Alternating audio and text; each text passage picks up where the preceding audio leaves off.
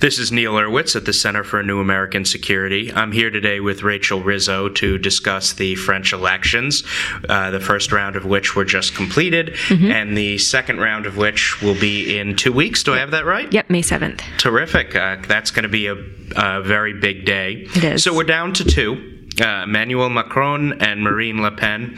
What would a victory by each of them mean? So a victory by either candidate would mean very different things for France. Emmanuel Macron is a centrist independent candidate. He is pro-EU, pro-NATO, pro-immigration, pro-globalization. And so he would kind of direct France in that way. Marine Le Pen, on the other hand, is a very, very different candidate. She's a far-right nationalist candidate who is anti-immigration, anti-EU, and anti-NATO. And so a win by either of those candidates would mean a very different future for France and for its place in the European Union. Now, I know a lot of people, for the reasons you just discussed, are terrified of a Le Pen win, and could probably put you in that camp. Yes.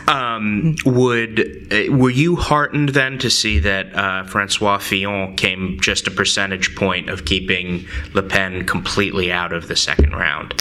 I was, and I think that, so what we're going to see, I think, in the next couple weeks is that Macron is going to win the election handedly, we hope. That's kind of what the polls are showing. In order for Le Pen... They showed that with Brexit too, so... Exactly. So we have to be a little bit careful, but in order for Le Pen to pull off a win, she would have to get over 18 million votes if 78% of the French public came out as they did in the first round. It also is a little bit concerning that she did get so many votes to begin with. So it does show that if Macron does pull off a win, then he has work to do.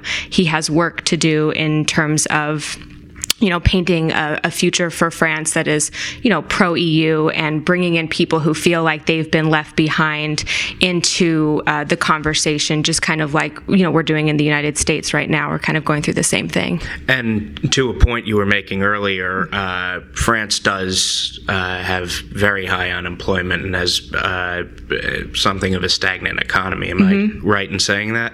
Yeah, absolutely. And I think that's part of the issue. Kind of going back to what I said before, there's a large faction of French society, not necessarily in the cities, but sort of in, you kind of compare it to the Rust Belt in the United States, a large faction who feels like they have been negatively affected by globalization, negatively affected by immigration and trade. And so France is kind of going through a very similar issue that the United States is right now.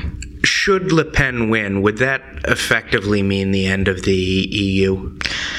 Well, Le Pen has said that she is anti-EU and that she wants to pull France out of the EU.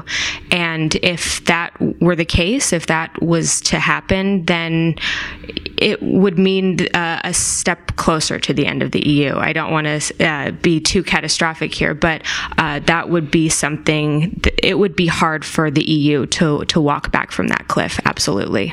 Now let's kind of go to the opposite end of the spectrum. Say Macron wins.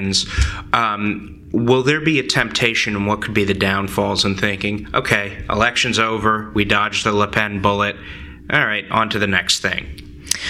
Well, I think that the fact that Le Pen has garnered so much support throughout France, it paints a bigger picture of issues that are going through the European Union. This isn't the only country that has seen the rise of far-right nationalism.